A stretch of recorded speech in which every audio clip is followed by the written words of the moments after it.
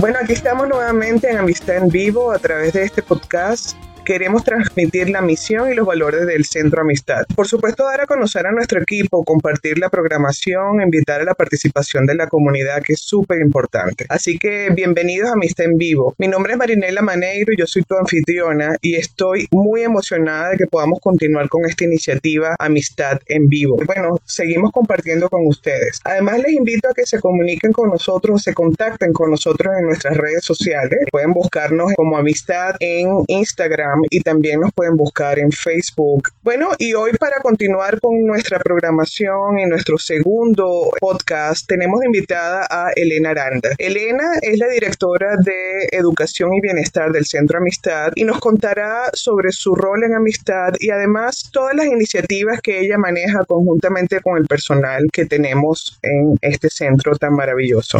¿Cómo estás, Elena? Muy bien, gracias, Nela, por invitarme. Bueno, y antes de comenzar esta conversación nuevamente, les pido que se suscriban a nuestro podcast y seguir en nuestras redes sociales para mantenerte al tanto de todo lo que ofrecemos y cómo participar. Bueno, Elena, aquí estamos en este episodio de Amistad en Vivo y bueno, queríamos precisamente seguir invitando a las personas que pertenecen a Amistad y quizás lo primero que me encantaría saber es ¿por qué Amistad? ¿Por qué estás en Amistad? Mira, Nela, te cuento que la justicia social yo la traigo aquí como en las venas desde que yo viví en México y cuando llego aquí pues llego con un súper privilegio, ¿verdad?, de poder atender a mi comunidad latina que habla español y yo soy terapeuta en salud mental. Te cuento que hace más de 20 años mi conexión con Amistad fue a través de mi esposo, que él era el único empleado en Centro Amistad cuando se inició y yo fui parte de la mesa directiva por muchos años y también voluntaria por muchos años y en el Centro Amistad nació el primer programa que se llama el programa Compañeras y te cuento también que eso era como el balance en mi vida. Por un lado, yo trabajaba en salud mental, en el Centro de Salud Mental de Boulder, que antes se llamaba así, ahora es Mental Health Partners, pero por otro lado, estar en Compañeras me brindaba eso que me encanta hacer, que es prevención. No hay que esperar que la gente se deprima, claro, nos vamos a deprimir, ¿verdad? Sí, claro. Pero no clínicamente por soledad, por presión, por aislamiento, por falta de acceso. Entonces, eso fue lo que me llamó la atención, que yo puedo ser quien soy, dar lo que soy, y eso me lo brindó Amistad y aquí estoy. Y además yo me imagino, Elena, como inmigrante también, estabas viviendo cosas que quizás te imaginabas que otras mujeres también estaban viviendo en un país que no es el de nosotros, pero que bueno, al final estamos también criando a nuestros hijos aquí. ¿Pasó algo de eso también? Fíjate, Nela, que mi historia es la mayoría de las historias de las mujeres con las que yo conecto y que he tratado también, con las que he trabajado. Yo llego a un nuevo país donde me embarazo muy rápido, donde no conozco los recursos, donde me deprimo y tuve que ir hasta el hospital con estos síntomas de depresión y los síntomas de mi cuerpo, que es que estaba enfermando, no hablaba la lengua, no tenía trabajo y no tenía amigas y no tenía mi familia aquí. Entonces todo eso, ¿cómo impacta a una mujer? Y yo creo que si me están escuchando,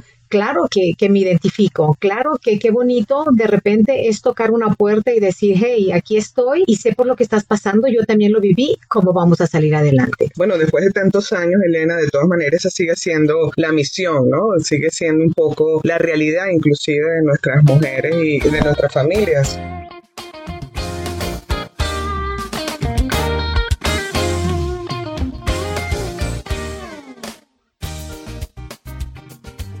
Nos has contado mucho entonces de lo que es tu experiencia y de esos programas que tú estás haciendo, que estás coordinando en Amistad. Háblanos más de Compañeras. Mira, Compañeras, como te digo, surgió hace más de 20 años y surgió incluso con un grupo de mujeres que estábamos pensando cómo nosotros podemos reunirnos y hablar de nuestras cosas y de esa manera, para mí, yo lo consideraba terapéutico. Salir de la casa, compartir con otras mujeres, escuchar los estresores de todas nosotras. Y cuando tú escuchas a alguien con eso, Nela, no sé si te ha pasado, algo pasa, tu corazón se abre y hay una solidaridad entre mujeres que es bien interesante. Y desde entonces tratamos de que no muera este programa y se hace ahora de otras muchas maneras. Por ejemplo, tenemos artesanas, tenemos invitadas a compartir con nosotras sus talentos, lo que saben, y de ahí surge también la cumbre de mujeres. Y creo, Elena, que eso es una respuesta entonces a lo que tú vivías cuando te mudaste aquí, pero sobre todo también a la realidad de las mujeres que viven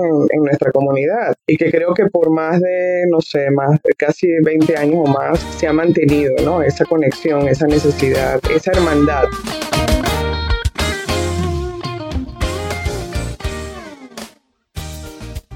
Entonces me has contado sobre lo que es la historia de compañeras y también las cosas maravillosas que estamos haciendo en amistad. Y sé que este sábado, 23 de septiembre, entonces tenemos la cumbre de mujeres. Cuéntame más sobre lo que va a pasar ese día. Mira, Nela, este año estamos celebrando la cumbre número 17. Y como sabes, tenemos dos cumbres. Ahora se ha separado la juvenil con la cumbre de mujeres que son de adultas. La cumbre juvenil es el 22 de septiembre y la cumbre de mujeres compañeras es el siguiente día, el 23, igual en la universidad, como nos hemos reunido por bastantes años. Y esta vez el tema es el árbol de nuestra vida, que vamos a explorar las raíces de nuestro bienestar. Y para eso no solamente vamos a explorar, vamos a reflexionar, aprender y a tener experiencias sobre qué es, por ejemplo, la acupuntura, qué se siente estar en una sesión de masaje, de Reiki, de arte sanador, y las ponencias tienen que ver mucho con eso, sobre emprendimiento, sobre el inicio de la vida, sobre sexualidad a través de toda nuestra vida. Entonces es algo muy, muy gratificante de ir y aprender y compartir con otras mujeres esos temas. Y bueno, y como siempre decimos, en un espacio donde aprendemos unas de otras, ¿verdad? Y seguramente hay personas que no han tenido la oportunidad, a lo mejor en sus vidas cotidianas, de tener estas experiencias. Y creo que eso es una de las cosas muy valiosas de este día, que vamos entonces a compartir cosas nuevas. Es muy bonito ver cómo todo lo que ocurre ese día, pero yo me imagino, y bueno, y por experiencia, ¿qué pasa entre telones para llegar a este punto? Como tú sabes, el día de la cumbre parece que es un evento como muy sencillo, pero detrás de todo esto hay meses de trabajo, hay un equipo de más de 20 personas trabajando en esto, en la cumbre juvenil y en la cumbre de mujeres adultas, que a lo mejor nos ven o dos, tres personas presentando, pero quien representa es toda la organización, todo el equipo y bueno, mucho trabajo, pero lo hacemos con mucho gusto. Claro, y además creo que es muy gratificante ver ese día cómo las mujeres están tan contentas, cómo están disfrutando ese día. Entonces creo que eso nos da energía para comenzar a planear la otra casi que inmediatamente. Algo que tú mencionaste, Nela, es la solidaridad entre las mujeres, cómo compartimos, ¿verdad? Unas y otras. Y en la misma cumbre, bueno, todas somos diferentes y tenemos diferentes gustos también y maneras de aprender y cosas relevantes que en este momento pueden ser para nosotras y para otras no. Y los talleres vienen pensado en eso, o sea que tú puedes elegir de tres, de esos tres en alguno te vas a identificar más. Lo más fuerte es que a veces esos tres nos identifican y queremos estar en los tres, pero en esta ocasión vamos a dejar que la gente pues identifique su número uno y eventualmente después de la cumbre regresamos con esos temas.